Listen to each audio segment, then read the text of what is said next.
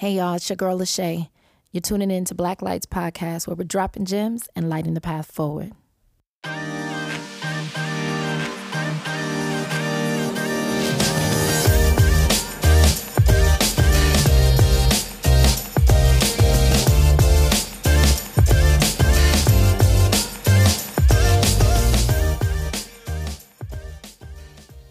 All right, y'all, we're back. Welcome to Blacklight's podcast, where we're here to light the path forward.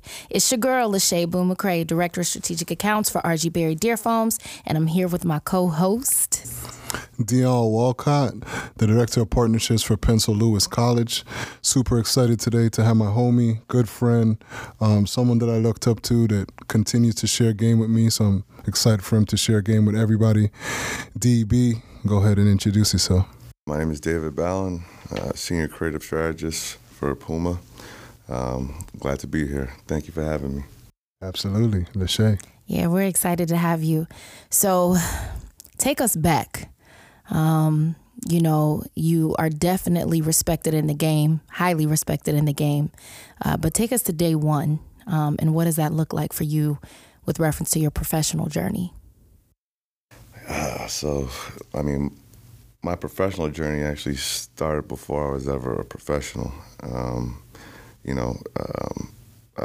say this all the time. I do right now in my life what my 11-year-old self wanted to do. Not many people can say that. So for me, it really started, when I was, in middle school. I got my first pair of Jordan 11s, and they had patent leather on them, which blew my mind. I thought to myself, like, who came up with this? Because before that, I'd ever only seen patent leather on dress shoes. So, that kind of sparked my interest. I was an avid sneaker collector growing up, did a bunch of stuff. But then, I was a decent basketball player. I went to college to play basketball. My senior year, we were sponsored by New Balance. And we got into some of the conversations about sneaker stuff and things like that, which furthered my interest. And then eventually, when I was graduating, New Balance reached out and, recruited me. Went through some interviews and ended up there, which, I love Puma, but I would say this, I couldn't have started at a better place than New Balance. For me, it was an experience that allowed me to find myself within the industry. One of the great things at New Balance while I was there was, many people start off in customer service. I was in customer service, but they use customer service as a feeding ground for basically every department. So you have these internal internships, or I think they call them work share programs, where you can get 6 months assignment, 3 months, however long these projects are. And you do it in different departments. You shadow different people in different departments, and that's kind of how I found my space, right? I knew I loved product, but I had a lot of passion for the business side of it too, and that's where I found myself in merchandising, which is where I built, most of my reputation in the industry is in the merchandising world. So. Actually, funny enough, when I started merchandising at New Balance, there was no merchandising department. What? Really? That's crazy. There was none. I was the first merchant. And so, that came with some positives, some pros and cons, There was no career path, but then there was no structure, really. You could figure things out. So Chaos and opportunity. Yeah. Exactly. So it allowed me to experience a lot of different things.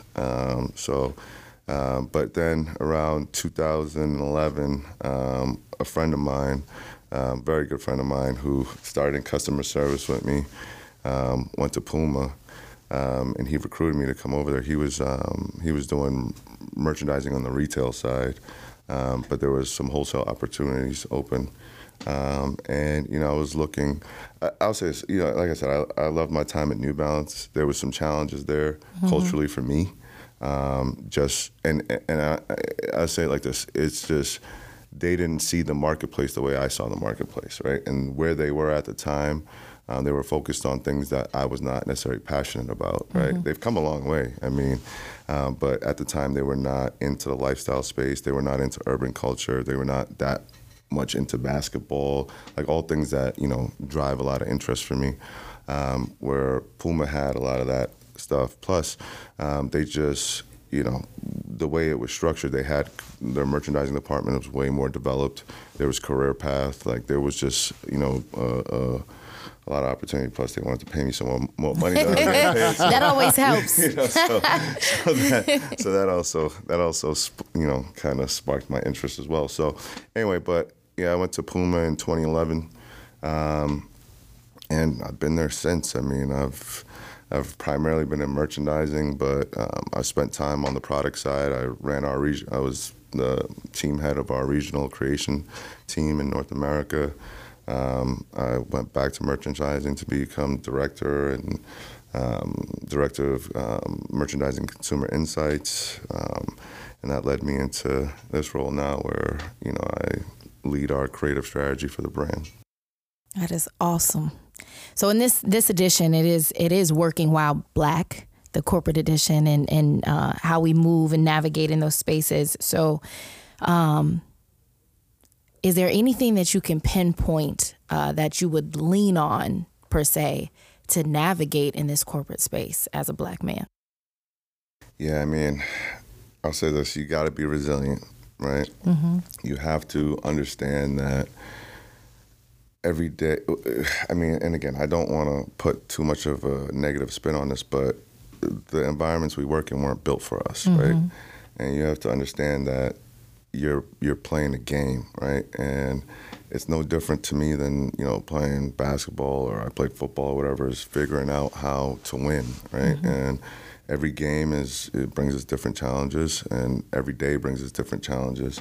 And, you know, as long as you understand who you are and what you're passionate about, and what your goals are, having that resiliency becomes easier, because you can see the goal and you know you're taking the steps towards it. And even if you lose, or like something take a step back, or something doesn't work out, as long as you have that end goal in mind, you know, it makes it easier to go through the trials and tribulations of every day and what we have to deal with. I mean, and again, I don't want to put too much of a negative light on it, because I feel like I'm blessed to work in this industry. Absolutely. Like I said, I do what my 11-year-old self wanted to do. Yeah. So, I mean, there's way worse ways to make a living. So I'll never complain about, you know, even the struggles that you go through. I mean, there's nothing worth doing.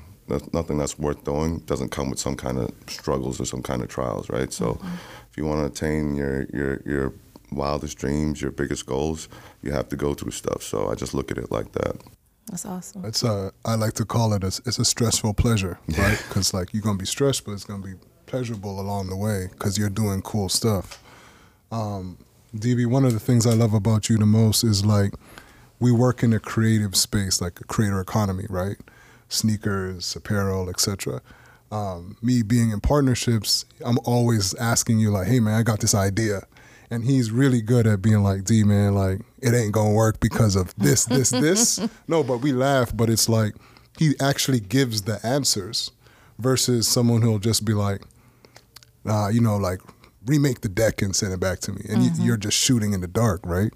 I'm always been curious, like, internally, how do you sell through culture when where you work, they don't necessarily understand it? Because, like, you're the translator, right? Where you're speaking to hyper creatives on one side, and then you have to bring it to leadership on the other side and be like, you know, AJ stuff is going to sell. And they're like, I don't even know who AJ is. Like, I'd love to just know, how do you mind map that to make that happen and sell through culture internally in our industry? Well, the first thing, and like, you know, people accuse me of not having great work-life balance, but I live it, eat it, breathe it, sleep it. I do it all day, every day, 24/7, nonstop. Like, for me, it's more than just a job, it's a passion. And you know, you and I have had this conversation. I see myself as a vessel for us, you know what I mean? Like, every day I walk in, I represent us.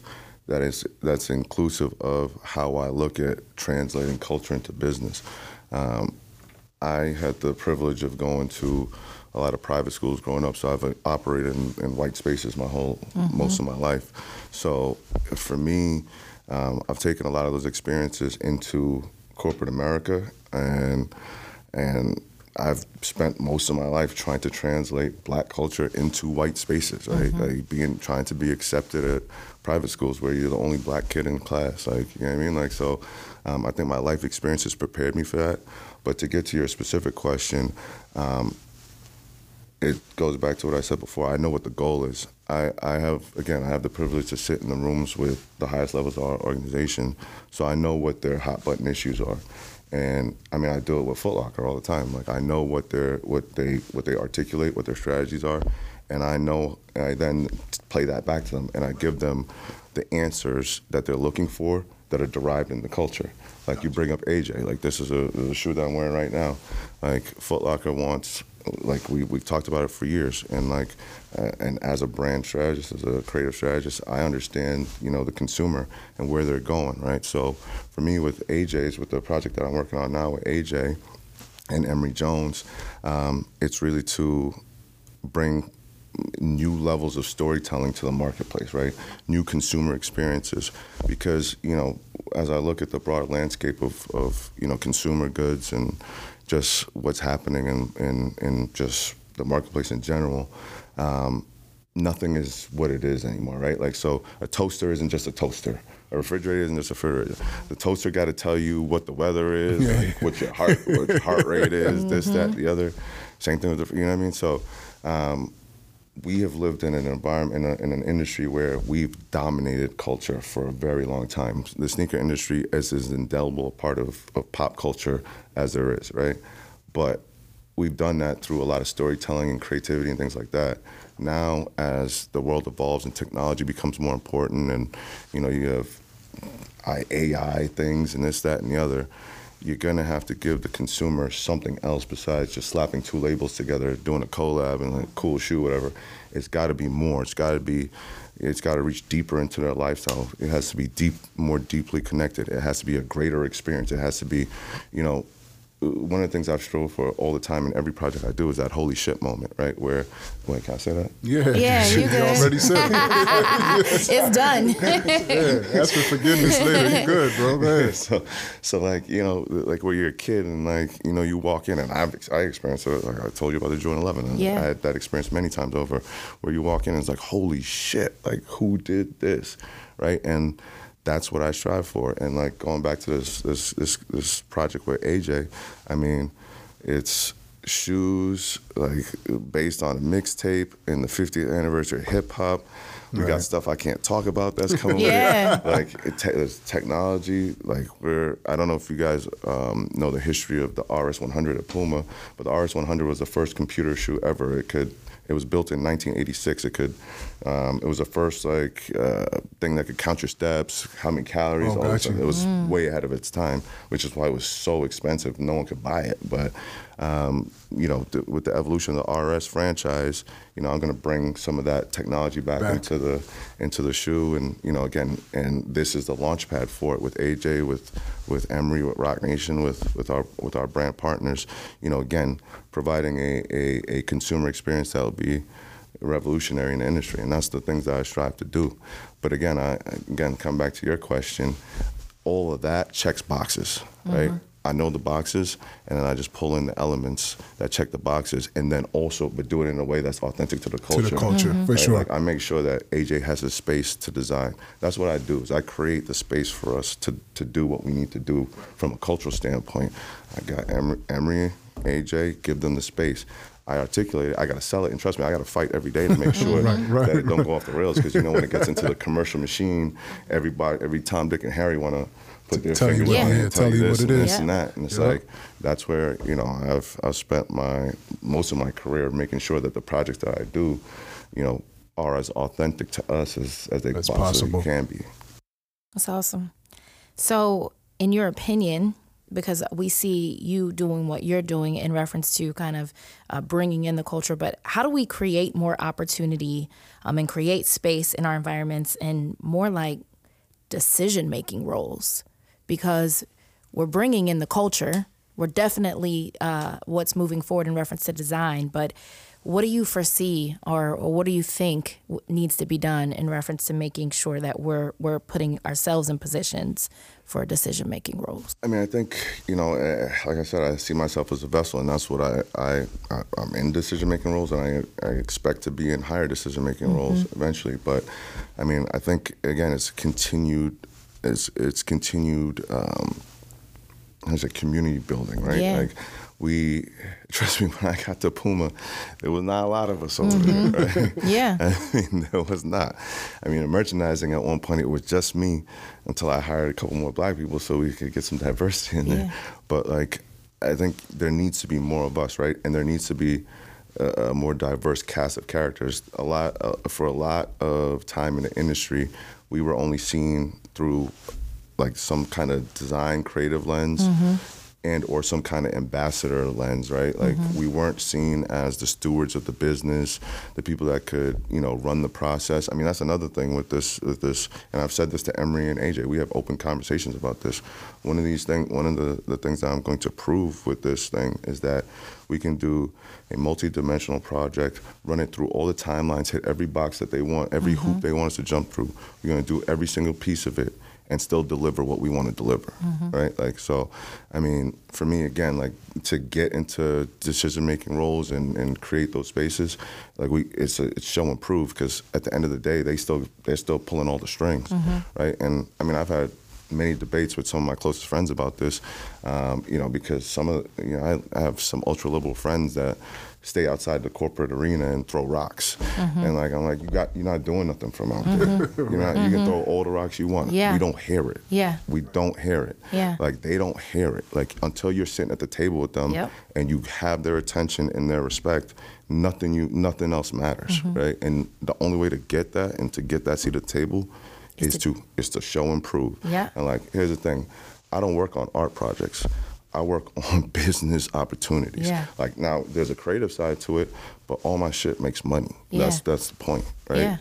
I drive revenue, and I Do your drive job revenue and you do at it well. scale. Yeah. I don't do little art projects. I mean, I do little art projects, but only when Dion hits me. Yeah. I mean, it's so true, because I feel like, ultimately, whenever you do your job and you do it well, then there's established trust. And I mean, honestly, you know how I feel about you, but once you establish trust, then it allows for them, more opportunity for us, because you've already knocked down that wall. Exactly. I mean, I feel like, just a follow-up question to that, like, because we work in a creative space and we're always usually driving, like, the AJs, the Emerys, the people who are creators on the actual product, right? Then there's a subset of people who are inside the industry and outside the industry that, like, they need to understand that you can be creative outside of working on product. Yes. Like, if you can share, like, 2 or 3 things for that person that's listening on how we need you actually in the industry, and what are the skills they need to develop, or what are some of the pitfalls that they need to pay attention to. Because it's a very different space when you're, like you said, creating opportunity and driving revenue. People hear that and they're like, oh man, you just trying to get the bag. It's like, no, it isn't actually. No. It's actually more complicated, because, like, you got to be able to talk to somebody who's creative and translate it into making bread. Exactly. So, like, just speak to, like, what are the 2 or 3 skills that you always, try to double down on? Yeah, like I said, I live it, eat it, breathe it, sleep it. So, I mean, I make sure that whatever's happening in culture and whatever, I'm somewhere in the know of it, right? So that's the first thing. And that means knowing who to talk to, building relationships, like making sure that, you're tapped into the culture, the people moving culture, the people talking about culture. Like, and that means, sometimes I just go sit at a Foot Locker and talk to kids, but you got to be willing to do all those things in order to put yourself in a position where you can have those conversations, right? So I can talk to your point, talk to AJ, talk to the presidents of Foot Locker, talk to our CEO, like, talk to whoever, in order to get the narrative that whatever project I want to cross the line. I think, for people that don't understand that piece of it and they see the creative side of it, like just the drawing, like all that stuff, they have to understand that, we have armies of designers, armies. Like, we have 1 million designers. That their job is very specific. They design, right? All the things that go around that take that design from just something on a piece of paper into something that becomes something you see in the marketplace that sells hundreds of thousands of units. There's a lot. There's a Grand Canyon-sized gap between that. And that's where that's where I fill in, right? Whereas I can translate, because I understand the culture. Like, I did the work, I understand the culture, where it's going. I can take what the opportunities are from outside the building, outside of our direct purview, pull them into the building and translate them into the language that we have, that we speak. I mean, every corporation, I mean, trust me, one of the things going from New Balance to Puma is I had to relearn the language, because everybody have their acronyms in this system, that system, all this different stuff, like it's like, but like, you have to learn those languages. And again, like I said, you have to understand your organization. You have to understand the people that are controlling your organization. Like, one of the things that my father told me when I was young, he said, don't chase money, chase power and influence. You have to understand who the power structure is built around. You have to understand how to influence them. That's the only way you get anywhere inside these organizations. Like, you don't just go in there like, you know, Big Willie style, just like wild out. Like, that's not how it starts. Like, you gotta observe, learn, understand, comprehend, and then put all that learning and all that understanding into action. Like, you have to. Like, there's no way around it. And again, it's about the work you put in and how much you're willing to have conversations, have difficult conversations, know that what you don't know. Like, understand that and learn those things. Blind spots, like, you have to understand where your blind spots are and how to fill those in. I mean, every day inside of these organizations is a learning experience, and because it always evolves, right? The market is always evolving, the company is always evolving. But as a person that wants to be in that space, you have to evolve too, right? You have to continue to learn all day, every day. Constant and never-ending self-improvement. Wow. So you can think of a specific situation or just overall, but when conflict does arise, how do you navigate through that? Like, what tools would you recommend someone up and coming to really make sure that they're honing in on? First and foremost, you can never let your emotion dictate your actions. Never.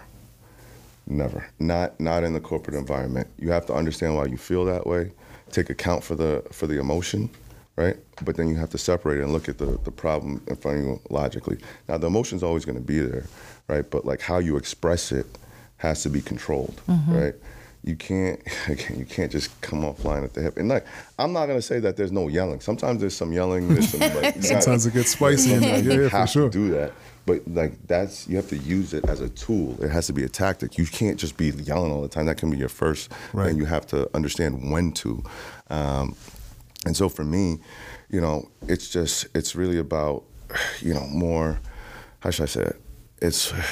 It's more about managing the situation and understanding what your end goal is, right? Like, the conflict arises from, usually, again, in my experience, either some lack of understanding, lack of communication, or miscommunication. Because generally speaking, we all have the same goal. We're trying to make money for the company. We're trying to sell shoes, but how we get there tends to be the conflict. Now, you have to know when to push and when not to push. Sometimes you got to lose the battle to win the war, right? Sometimes you have to take a step back. But again, managing the conflict is really about managing the situation and understanding what your end goal is, and then how can you get around the conflict or dissolve the conflict so it's not impeding your path towards your goal. And sometimes, again, it is just taking that L and be like, okay, guess we can't do that this time. You don't know how many projects I've worked on that when I first pitched it didn't fly, and then over the years, we get back, and then guess what? 2 years from now, then we do the same thing that I just talked about 2 years ago. You know what I mean? So you just have to have, it goes back to the resilience and all that, but you manage the situations and make sure you understand your goal and what the issues are within it. I have another question, if I can. So you work, you breathe, you sleep this, and I'm sure it gets exhausting at times too. So you've been in the game, you've been in the industry for quite a while. What has made you endure all of this and continue to stay in the industry? It's a passion. I mean, yeah. So passion since you were 11. Yes. Yeah. I mean, it's a passion. I mean, look, there's no greater joy for me, in my professional life than walking around and seeing people wearing the product that I worked on, right? And that, because again, for me, it takes me back to that childhood me, that young me that sat with the Jordan 11 was like, who did this? You know what I mean? And like, I want my product to invoke that emotion in the people that buy it. And like when I see them wearing it, or I sit in the stores, I see people pick the stuff up, and like they're like, oh, you know what I mean? That's what keeps me going. I mean, obviously, like there's perks to the job and stuff like that, but to your point, it gets exhausting. Trust me, traveling, doing all this stuff, hopping on planes, doing all this stuff. There's like the glamour you see in it, but it's tough too. So, I mean, you got to be passionate about it to do it as much as I do. I think for me, for as long as I've known you, you've always continued to evolve and go to a higher level. Have you ever experienced like imposter syndrome where you feel like, yo, I'm the only black dude here? Like, sometimes to be honest, like when I sit in some of those rooms and like, again, I sit with the president of our company, like all this stuff. Sometimes, yeah, you do take a step back because you remember being that 11-year-old kid and being like, I don't know who let me in this room. Right. Yeah. Like, who let me make these decisions? Me? But then, like, I mean, I think for me, like, it's gotten to a point now, like, even when you have those realizations, then you have to snap back and be like, no, I belong here. I worked, I earned this. I'm not in this room because somebody gave it to me, which there's people in that room are there because somebody gave it to them. Yeah, for right? real, like, for you real. know what I mean? Like, they were born into it. Trust me, I worked at New Balance. There's people born into it. Right. Like, you know what I mean? There's no disrespect to them. I love those guys, but they were born into it. Everything that I have in this industry, I earned, right? And I remind myself every time I walk into that room, I deserve to be there. So, like, the imposter syndrome doesn't, like, at least now in my life, like, I don't even think about it because I don't have time for that. Yeah, I mean, like that's why I asked, because I feel like where you are now, for sure, you could flex it because you have the tools internally to be like, that's just a feeling, rub it off, keep it pushing. But like your younger self, how would you push through, right? Because like I can remember my first time being like, whoa, okay. Yeah. Am I supposed to say this? Exactly. Am I supposed to say no? Or am I just supposed to be happy I'm here? And then I eventually, I'll bump that. Like, I'm going to do my thing. But, like, think about your earlier version when you had to figure it out. Like, share that side. Yeah, so, I mean, I would say my younger self, like, I'm Jamaican, right? You could be real with it. Yeah, I'm like, have you always been confident? Right? It's so right? so, I already know what that means, but go ahead. so I don't really get into the whole, like, lack of confidence thing. Like, I don't have that. Like, you know what I mean? Like, you have self-doubt, like, in projects or whatever, but I don't ever lack confidence, right? Like, I mean, again, and I grew up playing sports. I miss 100 shots. I'm still shooting. Like, you know what I mean? I don't care. Like, you know what I mean? Like, I don't think about, you can't focus on the things that you aren't and the things that aren't happening. You have to focus on what you have and what you can do with that, right? Like, so I've never thought about myself of lacking, even when I was lacking skills or whatever, or knowledge or whatever, I never thought of myself as lacking. I just play off the strength that I have, right? Like it's like playing poker. You play the card you have. I could bluff you into folding your hand with nothing in my hand. Like, you know what I mean? Like, and that's a skill set. That's a skill set. And sometimes getting through these conversations, you are bluffing the hell out of these things. And that's real. That's real. That's real. Sometimes you gotta speak it into existence, so. But is there anything that you would have done differently? That's a tough one, right? Because like I look at my situation now, and I'm thankful for it. So I think if I would have changed things, I wouldn't necessarily be in the same situation. But if there was something to change, and I would just make this as a broad statement, I would be more open to taking more risks. That might be I'd be open to taking more risk. I mean, even past the risks that I've taken out, but like, I think about like things that I should have pushed harder on. Things that, like, because then I see other brands do it, and I'm like, yo, we could have, we could have did that. Like, you know what I mean? But like, that's the only thing really. Like, be less afraid to fail. Like, you know what I mean? Like, and again, it's all about showing and proving. You got to figure things out. But I think in my younger years, I took.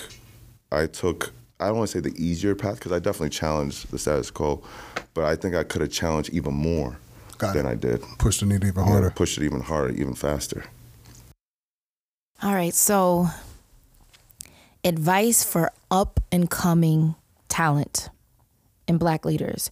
What resources would you encourage one to utilize to help with their professional development in this industry? Oh, first and foremost, definitely get a mentor. Find someone who has a shared experience or has some skill set or knowledge that you want to emulate, you want to learn from. I think that's the biggest thing. And I've had, quite a few mentors in this industry, different aspects, but having a basis of, kind of a personal, board of directors, if you want to call it, that you can tap into, that can help. And a lot of it's not even like them putting you in a position, but them actually talking to you about how to get yourself into that position, helps a lot. I think there's also a lot of resources out there in terms of, especially now, the internet, courses you can take, things like that to improve your, public speaking skills, your email etiquette, things like that. Anything that you feel that you're lacking. Because I know, for me, at least when I was coming in, I thought I was a decent public speaker, but I had to refine that skill because there's a difference between, doing a presentation in your college classroom and doing a presentation to the CEO of a multi-billion-dollar company. Sure. And I had to learn how to improve some skills, and I took public speaking classes, multiple public speaking, like while I was working. You know what I mean? Right. So, things like that. You have to have some. Can I ask? I'm sorry to even that, but did you invest in yourself in that way, or was that covered by the company? Because I think a lot of times too. So both. Both. Yes. Okay. Both. So, I'll put it like this. When I was at New Balance, I didn't take a lot of classes. You know what I mean? But the one class I did take was a public speaking course that was offered by Northeastern. It wasn't covered by the company or anything like that. But I took that class because I was in merchandising, and I wanted to, again, level up my game in terms of presentations and things like that. And so I did that. But then, again, when I was at Puma's really good about the courses. Like, you can pretty much take anything you want. Like, they'll figure out a way to get somebody to come teach it to you. So I've taken a couple of public speaking courses, and they have different levels to it. There's, again, presentation to executives. There's presentation to large crowds. There's presentation, there's different levels to it. So I've definitely tapped into that, several times over. But I think you have to do both. I mean, if there's opportunities there at your organization, definitely take advantage of them. If they're not, that can't be your excuse to not do it. You know what I mean? Like, you have to find, like right now, like I'm taking all these classes on AI, and I'm about to take one on blockchain. But like my company's not offering it, but like that stuff is emerging. So like, you gotta learn stay with this the stuff. time. Personal investment, Absolutely. into your growth. Absolutely. Another thing I'll say this too about your original question about if you want to be a leader in this environment or in any environment, I think you have to first understand that, and this is a quote from Bill Russell, his autobiography, but you have to understand first and foremost that true leaders live in service to the people that follow them. If you can't, I can never ask anyone to do something I wouldn't be willing to do myself, right? Like, that's just not the leader I am. And the other thing too is, for me, like, again, and this is another Bill Russell quote that stick with me and then it'll stick with me for the rest of my life, is my ego is a team ego. It demands of myself the success of my team. And those two things for me are what shapes my leadership style. Like it shapes my whole outlook on how I operate with inside the organization. Because for me, it's, I grew up in team environments, and I'm well aware that I'm only as good as my weakest link around me, right? Like I can't do anything by myself. There's no project that I've ever done ever in my entire life, whether it's school, whether it's playing sports, whether it's in this industry that I did by myself. But I say all that, but in all those spaces, I've been a leader, right? Like you just have to understand, what that means. And once you understand those things and you come with humility and selflessness, then you build a lot more allies than enemies, and it takes you a lot further. And, you will become that leader that you want to become. Mm-hmm. That's wonderful. I mean, I think one of the things, we work in business and we're pitching ideas all the time. You're on both sides, actually, people pitching you and then you pitching. As much as we talk about how, push through, there's some buttholes that you got to deal with from time to time, right? And like, what's your strategy? Like, because you still got to get to, like, sometimes you just got to go through, right? And what's the strategy when said brand has, or said partner has that butthole, then I'm now going to prepare for? And like, what's the strategy for that? Because like people just think like stuff magically happens, where it's like when you know it's there. It's a different ball game when you got to try to go through somebody versus like I'm just going to wait it out. Yeah. I mean, I think for me, it goes back to what I was saying. Like the whole thing is a game, right? Like it's you have to figure out how to play it, right? And in any given situation, there's scenarios and obstacles. I mean, if you play the game of life, like you roll the dice, whatever, you might hit the bonus, whatever, you might lose money. Like, I mean, you just have to keep playing, right? And to answer your question specifically, if it's an individual, then I surround them with more people that are on my side. Mm-hmm. Right, that's a game. You know what I mean? Like it's just like there's not one project I've ever worked on that I can think of that there wasn't some naysayer in the crowd, right? There wasn't someone that was like, yeah, nah, we can't do that.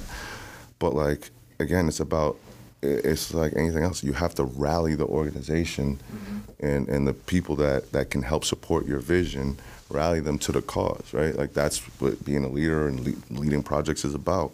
Like there's always going to be that butthole. Like, I mean, right. And on both sides, I mean, even when you're dealing with brand partners, like there's people on that side that like, trust me, I got into a fight with Sega about this Sonic shoe. Like, right. That's why I say it's like, it doesn't matter. It's coming from many different angles. Yeah, like the Sonic shoe, because they wanted to do some like old generic thing. And like, I had a great designer, Kyle Clemenstrid, shout out to Kyle, who like we had briefed him. I had briefed him on what we want, and he came up with this brilliant design, like taking elements from the game. He put 24 karat gold rings on it from the Sonic rings. The thing was hairy, like all kinds of stuff. It was so dope. And we're pitching it to Sega, and they're like, "Oh, nah, who's gonna wear that?" I'm like, "Bro, what? This is dope! Yeah. Like, you can't like." And they like come back and forth, and they kept trying to like change. I'm like, "No, we're not changing that."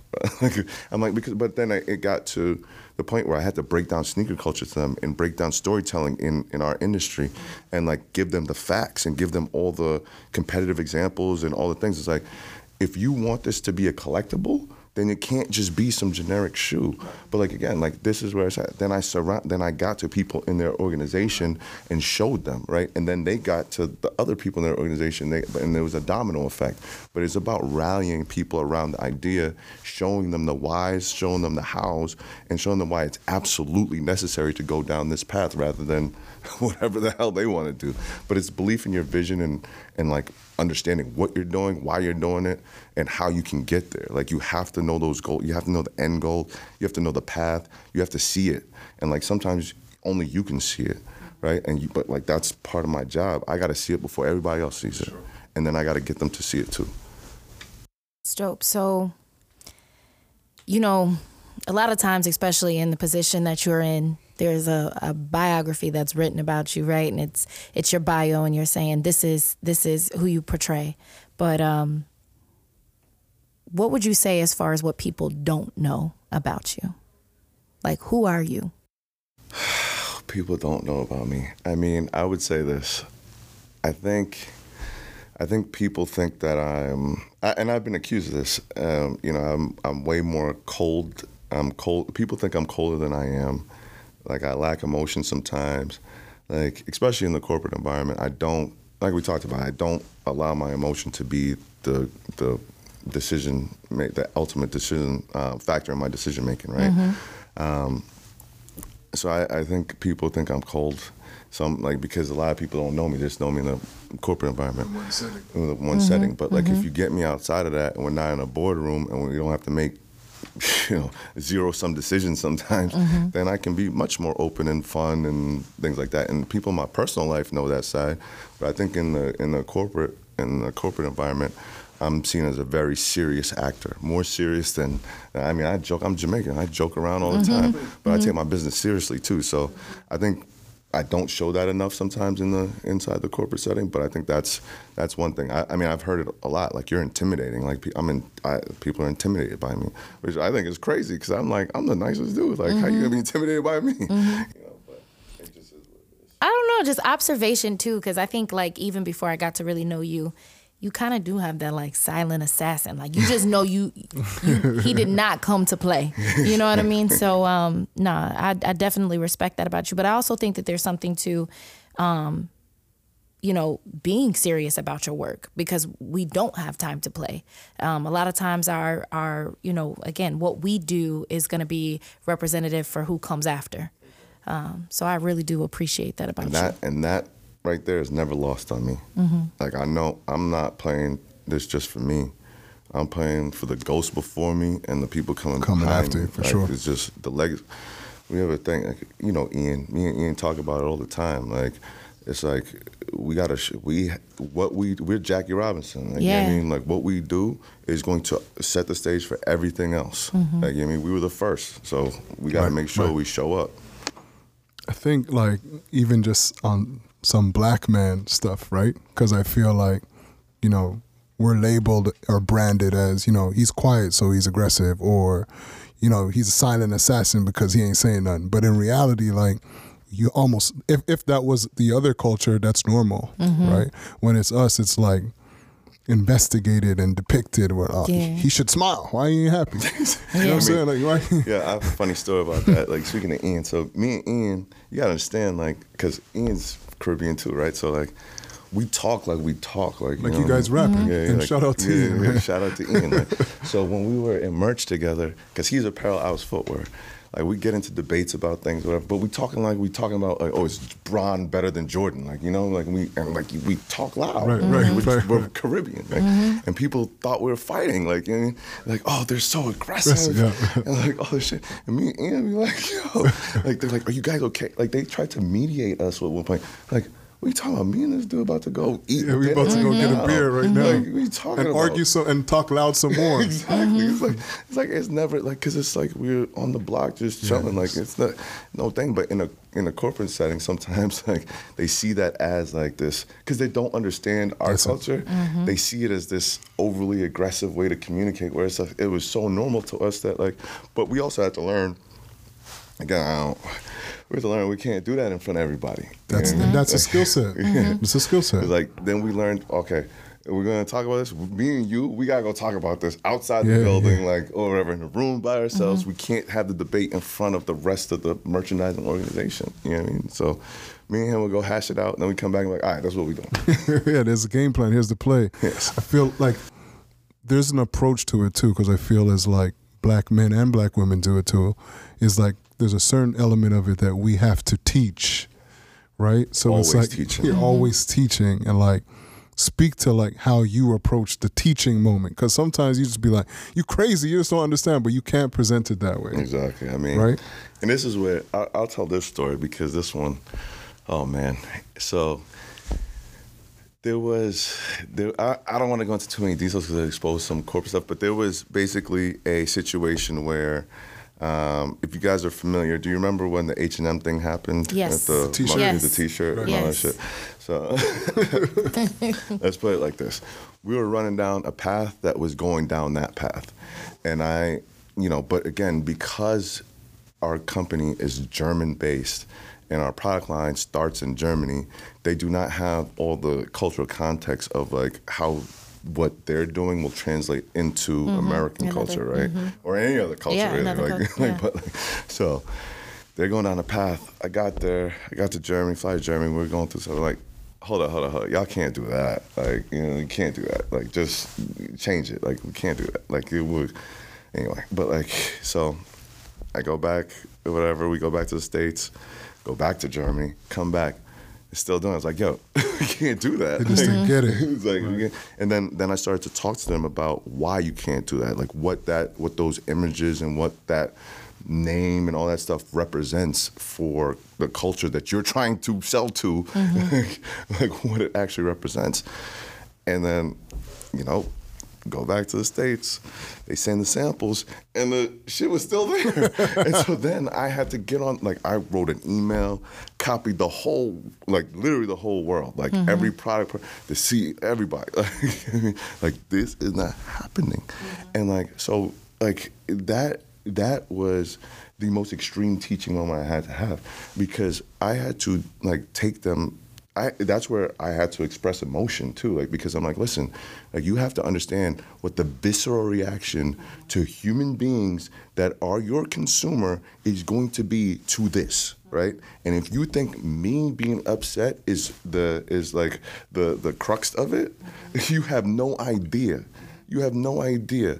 You do this, and the wave, the tsunami of backlash you're gonna get. You want people outside burning our shoes? Go ahead, do that.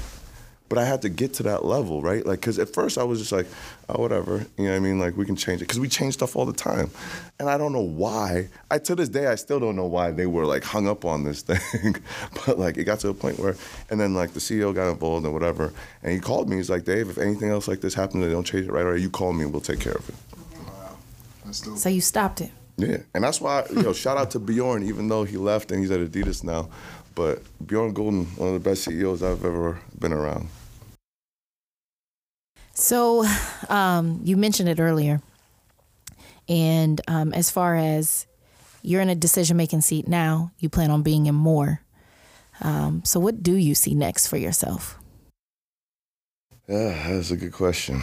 So, I mean, right now it's definitely to be. I'm not an executive yet. I'm one step away from being an executive. So that's definitely the next thing for me. Run a department like at that level, at an executive level, not at the director level like I was before, and really continue to provide opportunities for us, for the culture. You know what I mean? I think. Knock on wood, we've had a good run, and I've brought in a lot of people that I've seen now growing in the organization, and I take pride in that. And for me, it's doing more of that, right? Like a rising tide raises all ships in my mind, right? So the higher I get, all that means is I can elevate more people and create the opportunities that weren't even created for me. Like when I was coming up, we're living in an age where, we have this moment in time maybe, and hopefully it's not just a moment in time, but an opportunity for Black culture and what we represent to expand beyond, what they see in a rap video or like what they see on the news, right? And I think for us, all the people that look like us in corporate environments, now that there's more of us too, we have to take that opportunity to show and prove and make sure that we aren't a generation that we start going backwards, where the corporation didn't see our value, we didn't improve, and then we start going backwards, right? Like that's one of the biggest things for me is like just not going backwards, like making sure that there's more and more of us, not, oh, we got to this number and then we start weeding these out because we didn't show and prove, That's good. I mean, before we wrap, me personally just want to give you your black light, if you want to call it that. for all the work you do and like, you know, blazing the path forward internally. Sometimes people don't see the work because you're not forward facing or front facing, but you're definitely doing some heavy lifts internally. Like you see some of these crazy collabs, partnerships. It's DB that's behind that, pushing the narrative, pushing people who don't even realize that like he's doing it. So like giving you your flowers there and let you know that you're appreciated, not only from me, but from the whole industry. Yeah. But broski, thank you so much for coming on and sharing your story and your journey and even some of the sensitive things that you shared Yeah, today, for sure. because it's things that people really need to hear, because like, you know, the culture listens to stuff, but like they hear the hype. Then when you get a chance to sit down with someone like you who's living it every single day in spaces that are white spaces, and I don't mean white like just because they're dominated by white people, white spaces in that like there's not much black people in them. So where do you get the information from to know how to navigate? So just wanted to make sure that we acknowledge that, and shout out to your homies at Puma. There's a laundry lift, Marte, Christina, Delana, Ian. Delana. There's a whole squad of people that are pushing the needle all the time. So I mean, you know, Puma, keep doing your thing, and you personally, man, flowers to you. Yeah, thank you so much. Greatly appreciate you. For those who don't know, he also sits on the board for Black Footwear Forum, in which we're, you know, our whole mission is to close the gap one step at a time. So we greatly appreciate you. You know I appreciate you, but I thank you for joining us today and joining us on Black Lights. Keep watching, keep listening. We appreciate you. Peace. Peace.